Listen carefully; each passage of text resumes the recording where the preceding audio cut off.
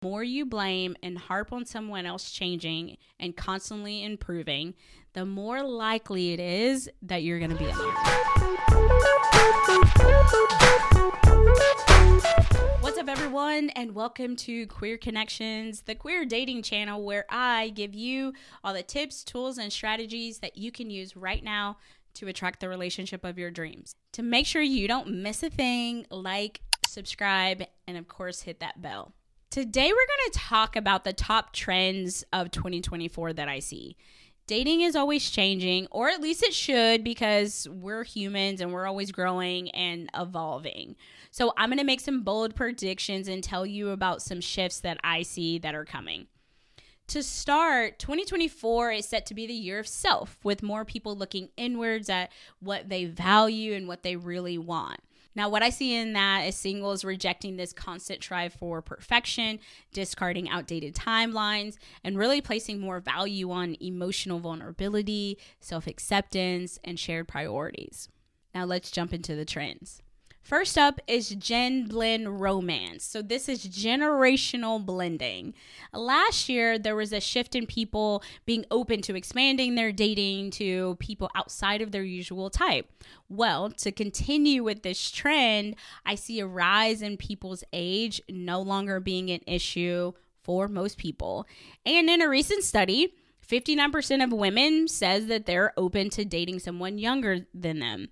Now, this is not a sign to go out and date someone underage or to date a minor. People may not be considering the age gap, but there is such a thing as an appropriate dating. Bombastic side eye. What I see is my older clients wanting to date someone younger because the folks in their age group are too set in their ways and they're not open to shifting their beliefs or lifestyle or growing in any capacity. I think for lesbians and queer women, this is something that we haven't explored before or been keen to, or maybe we just have and it's just something that we haven't really talked about. I mean, when I was in college, so I was probably about 20, 21, I dated someone who was 38. She had a kid and all, everybody, right? So sorry, Mom, if you're listening to that. I know that you didn't know. I actually don't know how many people actually know that. But she was great. It was a fling, so it didn't really last long, but from what I remember, there weren't any big issues and we seemed to be able to get along just fine. What I can see happening and what you want to watch out for is the aspect of power dynamics that can arise in this cross-generational relationships. You really, truly need open communication and mutual respect to ensure both partners feel equal and valued in the relationship. But I want to hear from you. Tell me, would you date someone significantly older or younger than you are? Drop your thoughts in the comments. Now let's talk about core value dating. Are you passionate about a political or social issue? Good. Are you actively participating in marches and protests and volunteering for your cause? Even better. Because if you are, then 25% of people think that makes you that much more attractive. What you can expect is singles to match with you and ask about your passion, your politics, and your activism.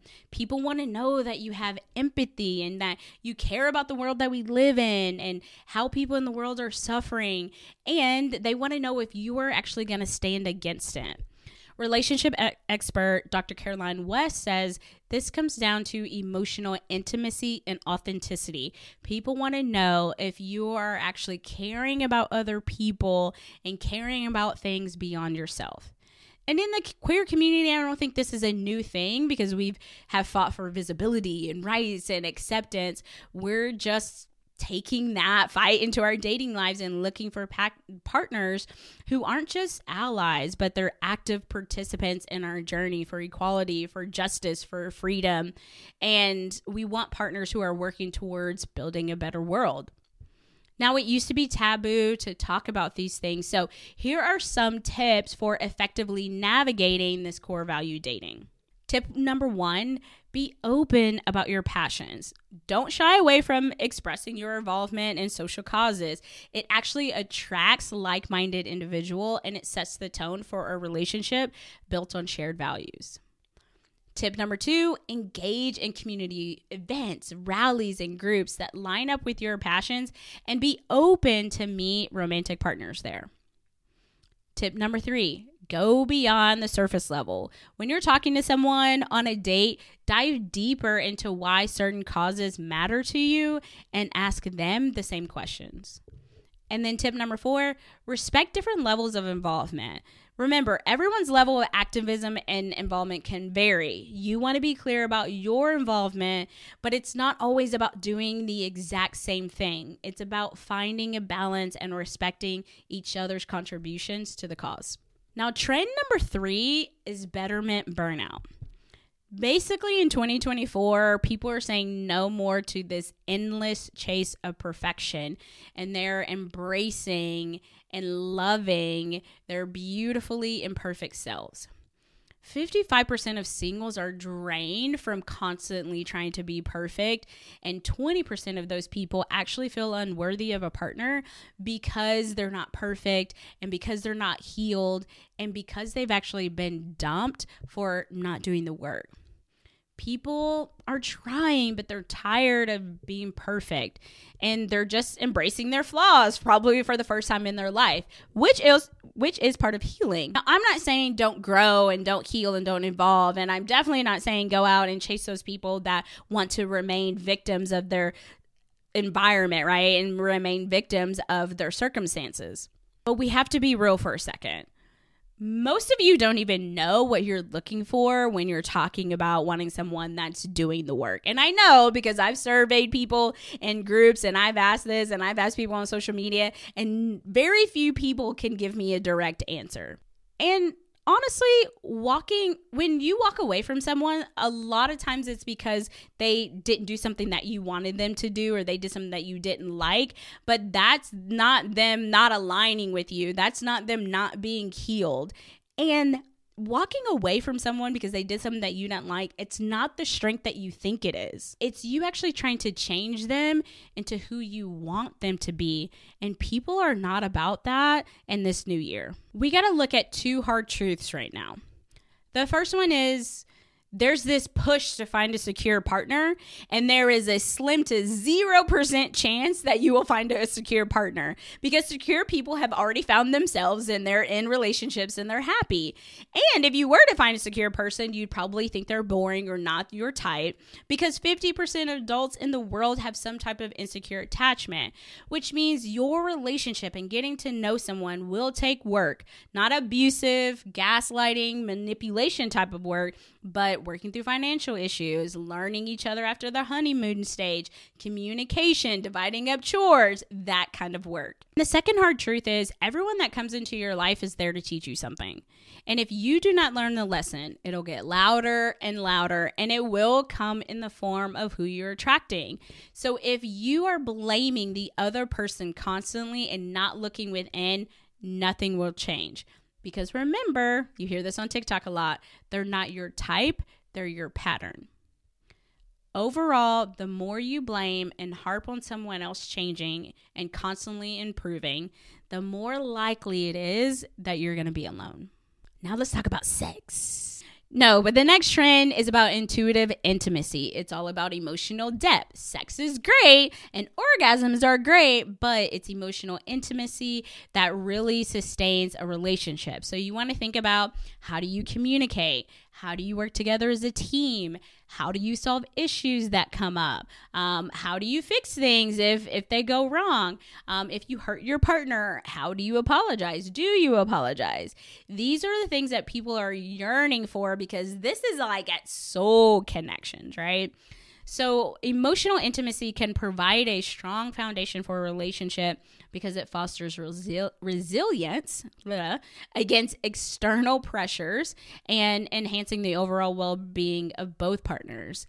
But if you don't know what your partner needs or what they want, you have to ask. And it's okay to ask those things about intimacy on a date.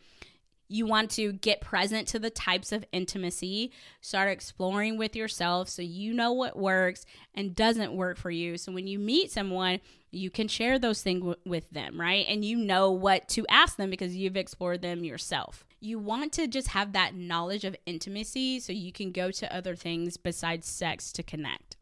The next trend is open-hearted masculinity.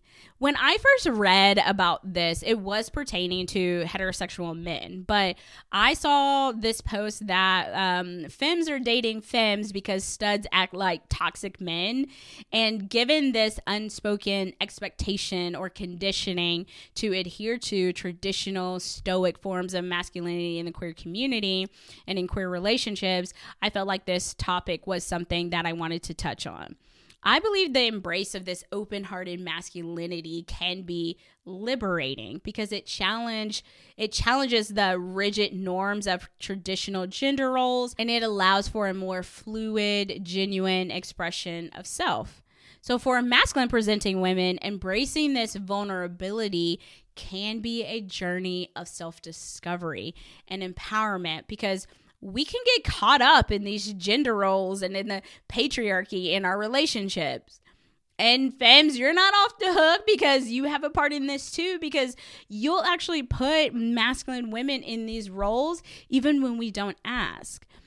And I know, right? Again, I have seen countless posts in Facebook groups with masculine presenting women having to remind femmes that we're women too, and we don't want to be treated like a man, and that's not how that works for everybody. So we have an opportunity to really embrace the masculine and feminine energies, because we all have it, and break the mold and redefine what it means to be strong, what it means to be soft, and to say, hey, this is who I am on an individual level, and it goes way beyond these labels and these conditions. It's an invitation to show up fully and pave the way for more honest, supportive, and emotionally connected partnerships. And the last trend is consider date. Slow dating is the new speed dating, y'all.